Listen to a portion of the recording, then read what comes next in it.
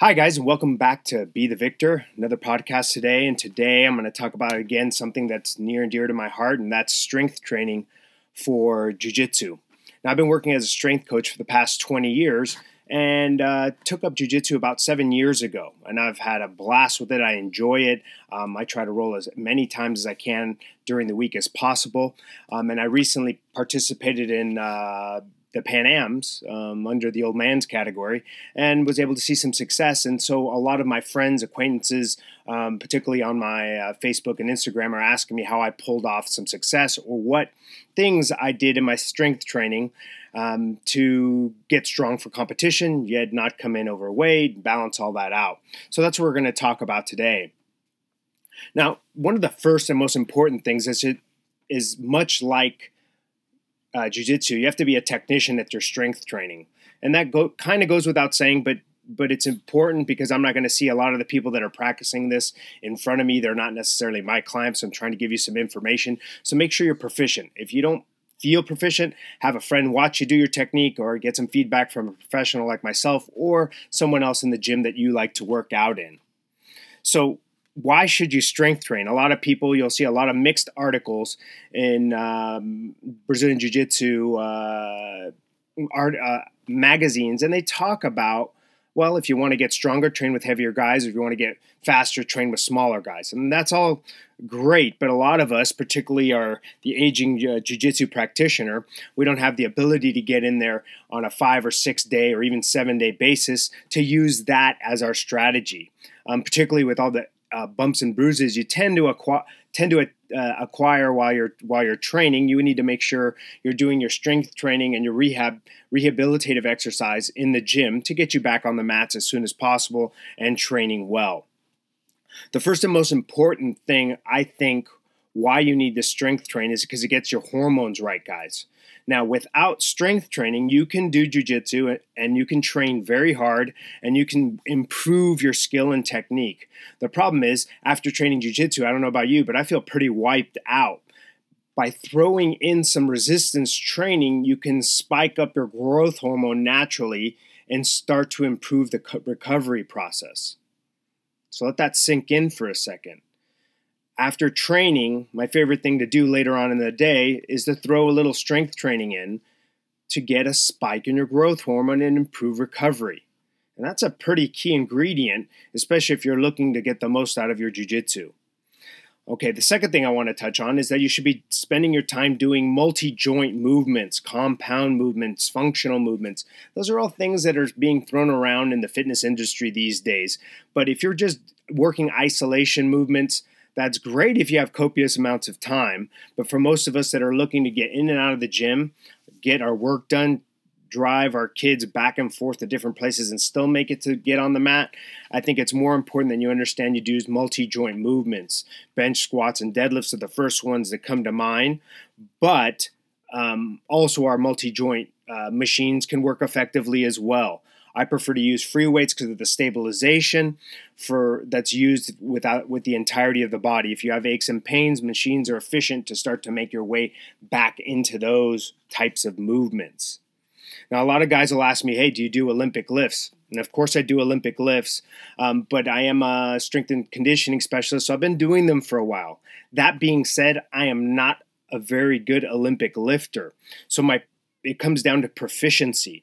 There's a point in time where I lift a certain amount of weight and my technique varies. So if I'm looking to peak my explosive power or peak my strength, I end up substituting other lifts. Can you Olympic lift? Yes. Should you Olympic lift? It depends on your proficiency. If it's making you stronger and more powerful, yes.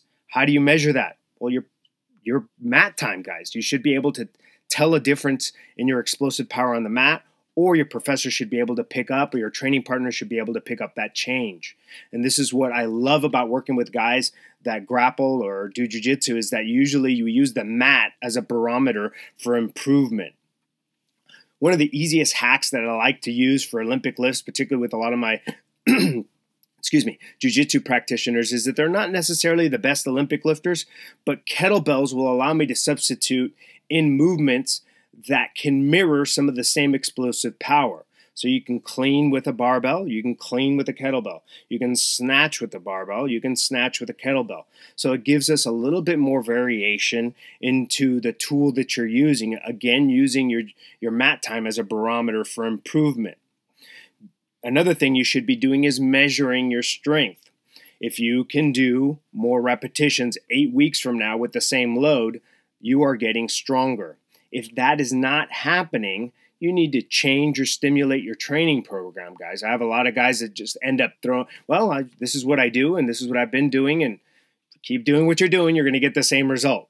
If you haven't seen change, change it up. There are literally thousands of websites that you can visit to get variation of load and exercises.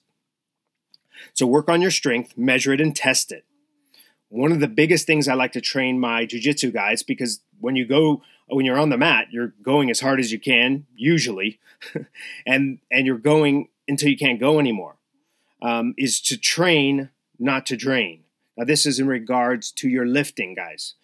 Go and lift, but don't be so exhausted when you walk out of the gym that you can barely walk to your car, because then you're going to create a dip in your T, and you're going to have struggle recovering and get back on the mat and improve your performance. Give yourself a workout, get in, get out. Usually when you're leaving your weight training workout, you should feel good and invigorated.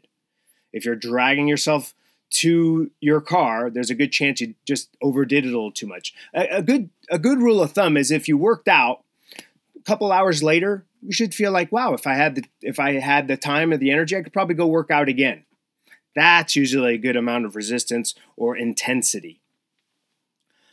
The big movements that you should be working on are your push, your pull, and your squat variation. Everyone sort of knows these things. Now, the challenge comes with varying loads and speed. Now, it can be a real challenge for my guys to find the balance in this, but again, use your jiu-jitsu to be a barometer.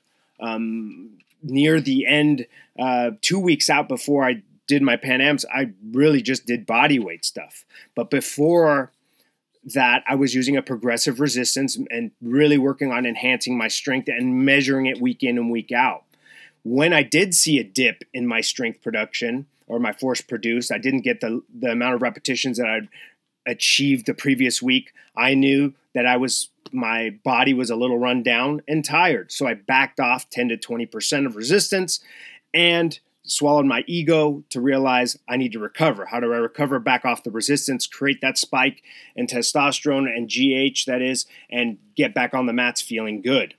Okay, now it can be a real challenge for my jiu-jitsu guys, because if you think of the long list of stuff that you have to manage, first, I'm talking about everyone should strength train, from my golfers to my jiu-jitsu practitioners. A few times a week, 30 to 45 minutes is going to get the job done. If you want to take it a little more seriously, you can add a little bit more time. You need to work on your mobility, because if you're not stretching, you're going to start stiffening up, and then that's where injuries tend to come up. You need to manage your rest. You need to take your supplements. You need to train or roll 3+ times a week, really. If you really have the time and you can get on the mat every day, that's great. But a lot of the guys I work with are in my 30, even 40 plus range. It gets a little bit challenging with life to get on the mat and train. You need to do your rehabilitative exercise. Aches, pains, pulled muscles, torn muscles. That's sort of the part of training jiu-jitsu. So you need to make sure you're doing rehabilitative exercise as well. You need to eat right. And that's all these things that I just talked about really create a very full plate for training for jiu-jitsu. And that's sort of the jiu-jitsu lifestyle that we're dealing with, guys, is that you have to find out, like, hey, I really want to do well at this. You have to make decisions in your stress and life management. I know to peak for my competition, it took me cutting a significant amount of hours just so I can get my training time. But that's sort of spice of life. Figure out what really moves you. If jiu-jitsu moves you and really inspires you and your brain function is blowing up, then you really need to make sure that you're getting on the mat on as much as possible. And to do that, you got to have good strength training to manage your aches and pains, keep you strong, keep your joints moving the way you need them to move. So recap, make sure you strength train, get it in a few times a week, do the big movements. Do you need to do Olympic lifts? If you're proficient at them, yes. If you like them, yes. But if you start to see a drop off in your performance, switch out, try other pieces of equipment, particularly kettlebells I'm very fond of for my jiu-jitsu practitioners because you can work explosive movements and create a nice spike in your strength. Major push, major pull movements. Get a squat or a deadlift in, guys, and then varying your amount of resistance. Now, this is what I do for a living, so this is a small recap into some of the people that were asking me questions about what we're doing. I get very specific in my program designs and the resistance and peaking people out. I generally use nonlinear progression anyway because we're not all professional athletes. We don't have every point of our lives managed, so we need to know when to take a little bit and when to take a step back.